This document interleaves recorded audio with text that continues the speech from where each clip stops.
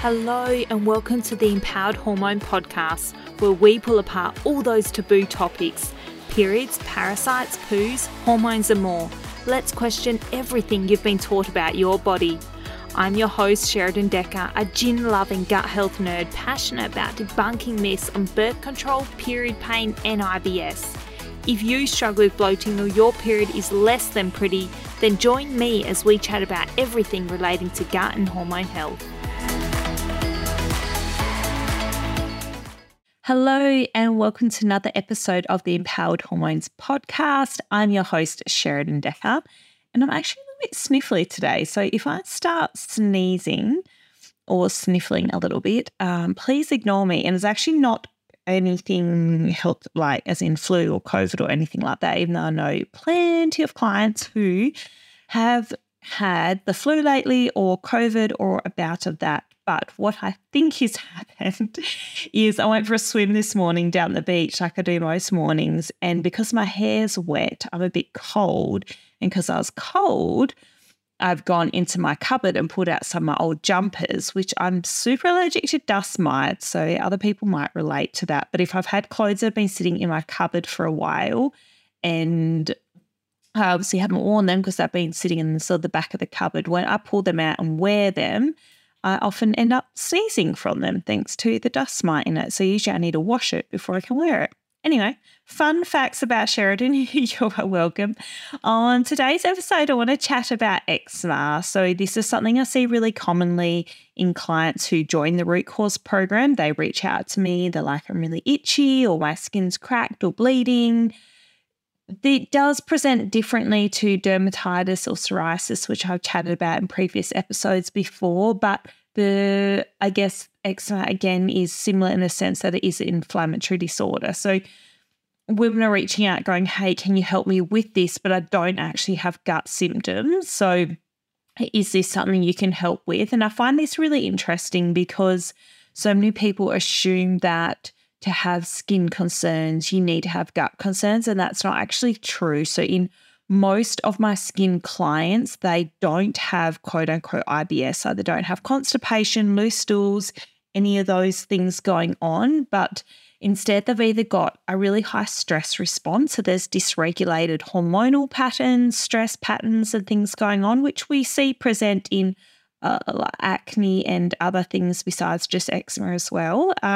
But then as I'll sort of jump into today, the biggest issues I see is more around low biorutinate, low good gut flora and leaky gut lining, and that's really driving these inflammatory skin disorders. So for those who don't know, the main way I work with women is inside the root cause program. So we work together for 6 months using functional testing, herbs, supplements, nutritional changes, dietary changes to really jump into the root cause of what's going on with your health. So whether that's constipation, whether that's loose stools, whether that's bloating, whether that's skin concerns, I like women to commit to working with me for 6 months because then I see results.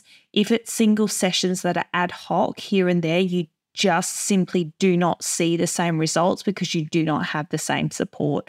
So you need that time to get the testing done, to get your results, to make the dietary changes, to do elimination diets, to add foods back in, all those things. They're really, really important when it comes to healing that gut microbiome and also hormonal, adrenal, thyroid concerns as well.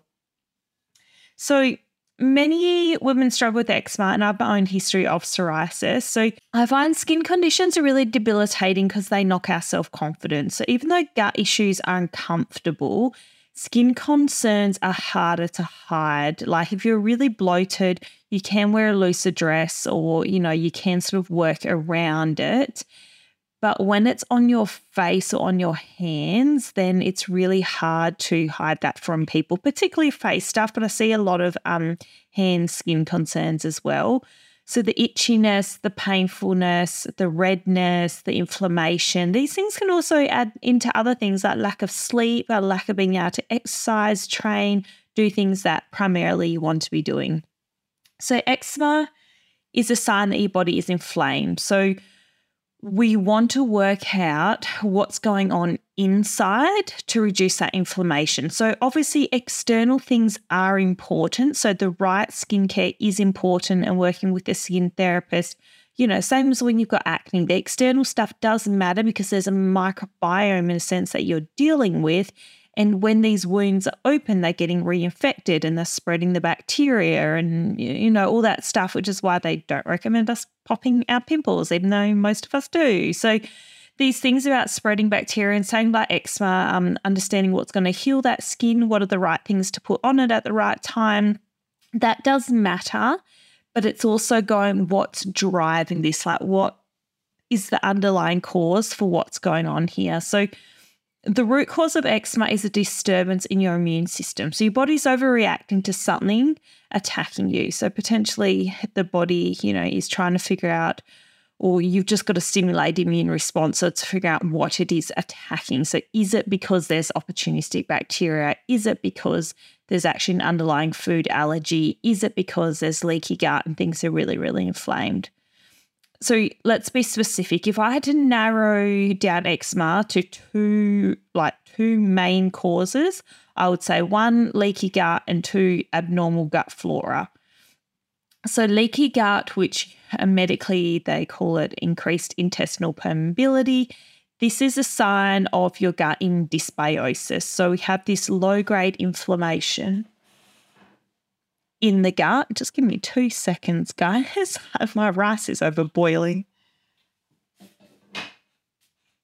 I should probably edit it out, but I'm not going to. I'm always multitasking when I'm doing things in the kitchen. Anyway, that should be fine. So leaky gut creates a low-grade inflammation, or what we call reactions to food particles. So your immune system's going, hey, this is coming through the gut wall, and I've got heaps of videos on this that you can watch.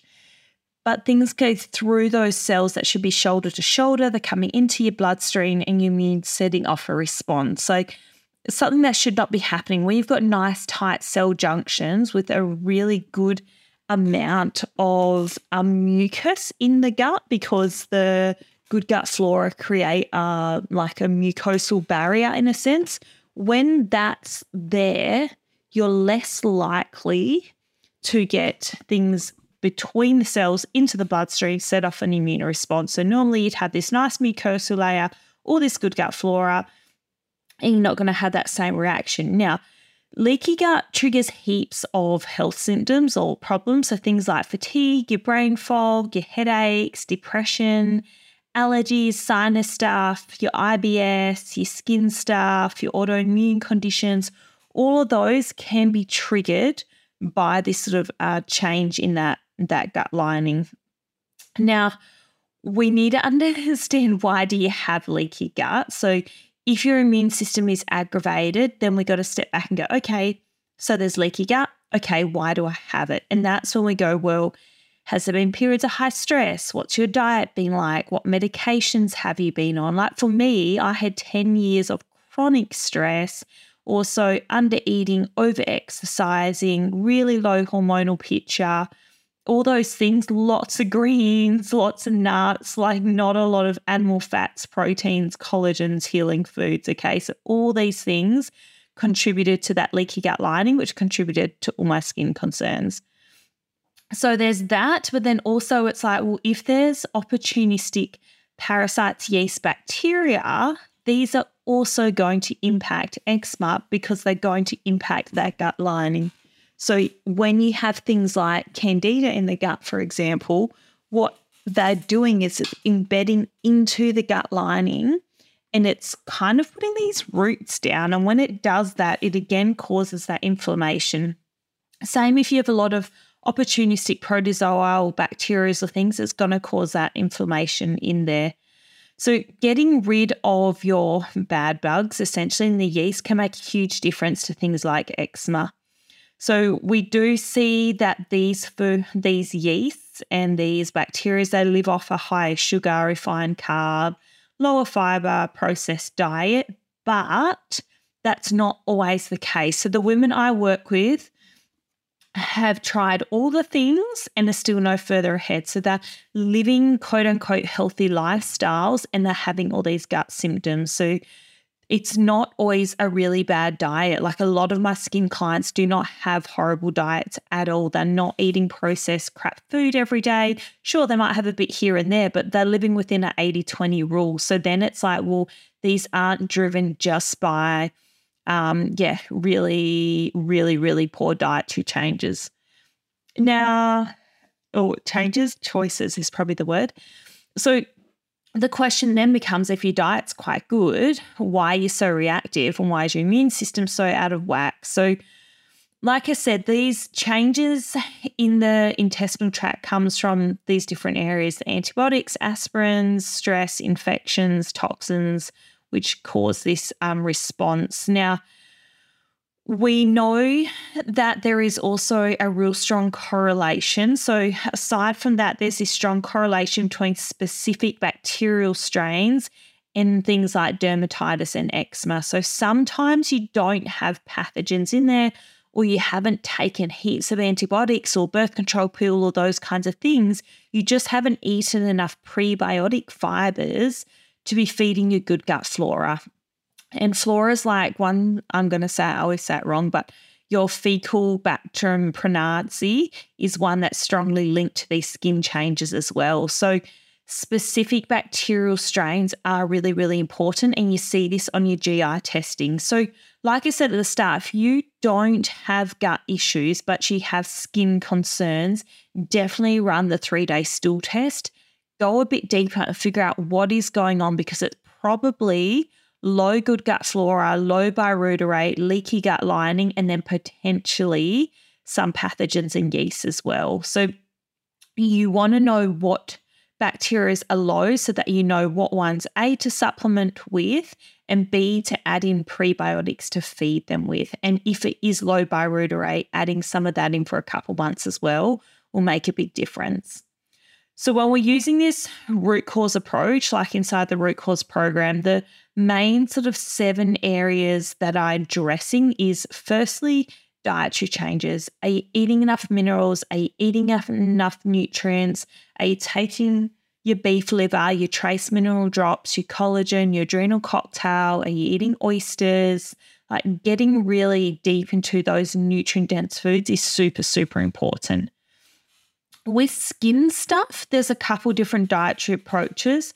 I usually start with more of a SIBO-friendly, low oxalate, low histamines style of diet, low salicylate, stuff that might trigger skin stuff, but might also trigger gut stuff, just to nut out where exactly we're at. But the other really popular approaches is the autoimmune protocol, which I think I've done podcast episodes on it, but you can also Google that. That can be really, really beneficial for those immune triggers. But the other one is the GAPS diet as well, which is quite intense. So it's really understanding how much time do you have, how much are you food prepping now, how dramatic do you want to make those changes, because sometimes we just want to start slow, because diet is not usually the root cause. It's a supportive element when we're treating the root cause. So it's understanding, is gluten, is dairy, is nickel, is copper, is salicylates, are these triggers for your immune system?